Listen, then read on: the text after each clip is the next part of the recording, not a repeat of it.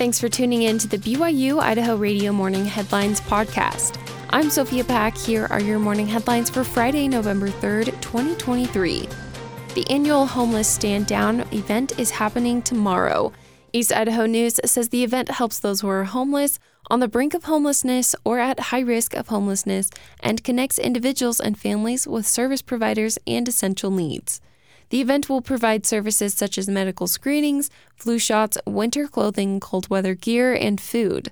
The Homeless Stand Down event runs from 9 a.m. to 12 p.m. at the Skyline Activity Center located at 1575 North Skyline Drive, Idaho Falls. A hot meal will be provided from 9 to 11 a.m. Free transportation to the event is available. However, it must be scheduled today by calling Club Incorporated at 208-529-4673. President M. Russell Ballard has been released from the hospital. Just a week following General Conference, President M. Russell Ballard of the Quorum of the 12 Apostles found himself in the hospital due to respiratory issues. On a social media post, President Ballard announced his return home last night. He says he is now attending to duties as he's able to. President Ballard has been serving as a general authority for almost 50 years and turned 95 on October 8th. Dancing with the Rexburg Stars is back, and reporter John McSwain has the story. For the 13th year in a row, participants in the Dancing with the Rexburg Stars event will entertain and heat up the community with their high energy and dance moves.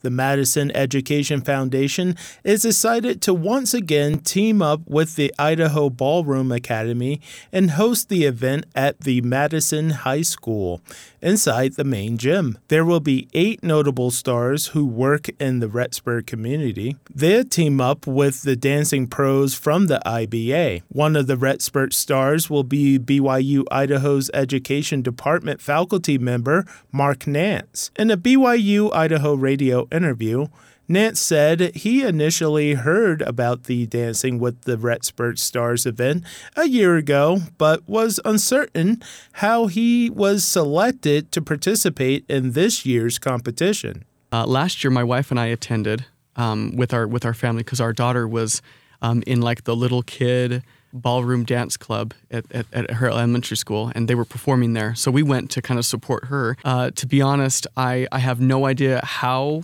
I got nominated to participate.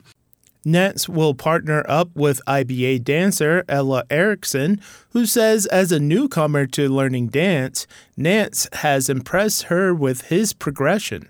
Mark is just like naturally really amazing because I worked with a lot of beginners before, and he just has a natural like ability to lead, and I think one of the biggest things too is that he like practices outside of dance, which is really like rare for beginners. Carolyn Broadbent, an organizer for the event, said the Dancing with the Stars event was created to provide funds for a much-needed lighting upgrade at the Madison Performing Arts Center. But since then, it has helped raise money for grants.